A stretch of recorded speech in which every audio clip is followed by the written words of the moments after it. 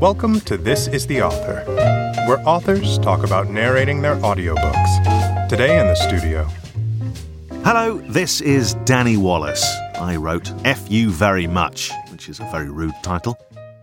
My book is about rudeness. It's about the world getting ruder. For a long time, I've really felt like, the world's been coarsening somehow. The world has been narrowing. There are so many reasons for it, from social media to television to sort of impatience in politics.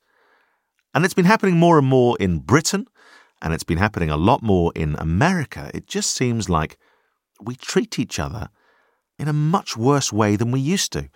And it's not about getting older, I hope anyway. It really feels like there is this tangible thing in the air. There's a kind of attitude of people thinking it's all right to say whatever they want, so long as they're only being honest. There's an idea that journalists and politicians can say whatever they want because it'll be refreshing. And it's not refreshing. It's boring, and it's wearing, and it's draining. So my book is an attempt to take one example from my life, which is a day I tried to buy a hot dog and failed because of a very rude woman indeed, and analyze it from as many different angles as possible to work out how these things happen between strangers. I wanted to record the audiobook myself because, it means a lot to me. Writing it was an extremely cathartic experience. I didn't realize quite how much I cared. And I didn't realize that in some sense I've been writing about rudeness and behavior for years and years. And this was a kind of coming together of all these things I care about, and a rallying cry as well for people to understand. Like, I'm sure the person listening to this, I'm sure you're a very polite person. I'm sure you get it. Life is better when we are better. So I wanted to record it in my own voice. Also, it would have been a bit weird if they'd got, Angela Lansbury. I didn't really prepare for this recording. I've been asked that question. Because how do you prepare, really? I wrote the book. I suppose that in itself is preparation. But the thing is, I tend to write the way I speak. My rule for writing has always been write like you speak, but posher.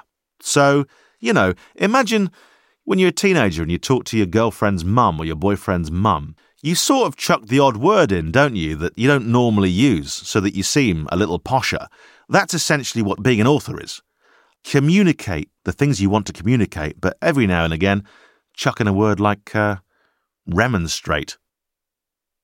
Have I learned anything about myself while recording? Well, I suppose I did learn a few things about myself, because you write a book and you put all your thoughts down.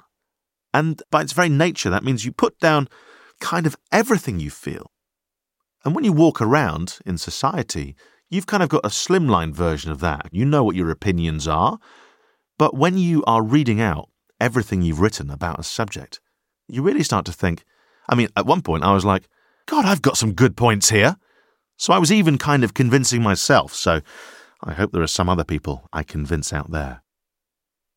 In terms of my favourite parts of the book, there's a case study from my own life that I enjoyed reading out loud, which was this weird day where kind of me and a stranger who ordinarily would have got on, we sort of, we got off on the wrong foot with each other.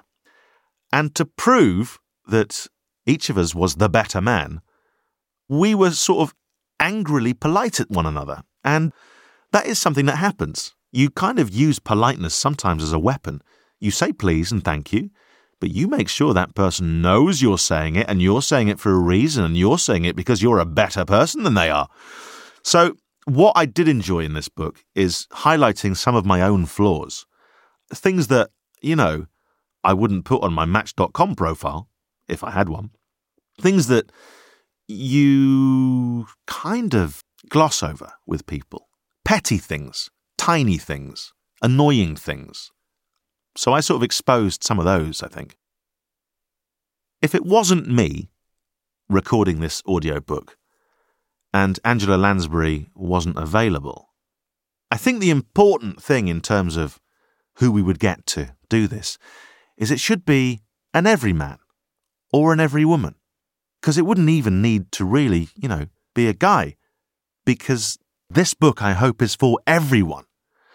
And I would like to hear it read by other people to see what they pick up on and the little moments where they get passionate about something. So I suppose it would have to be an everyman. Your standard everyman. Your Simon Peggs. Your Martin Freemans. Or Freemen, which is the plural.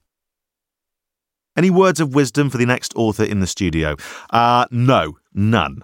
Merely an apology for the amount of mugs that I've left in here, full of half-drunk teas, which I have no intention of washing up. And a final question. Do you listen to audiobooks? I do. I do listen to them. I listen to them as I walk around.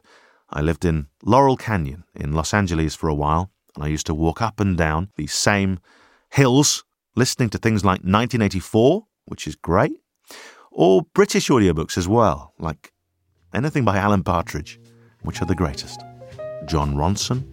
And I listen to audiobooks with my kids, which they love, because they generally get people who are much better than me at telling stories to do them. This is the Author is a production of Penguin Random House Audio. Thank you for listening.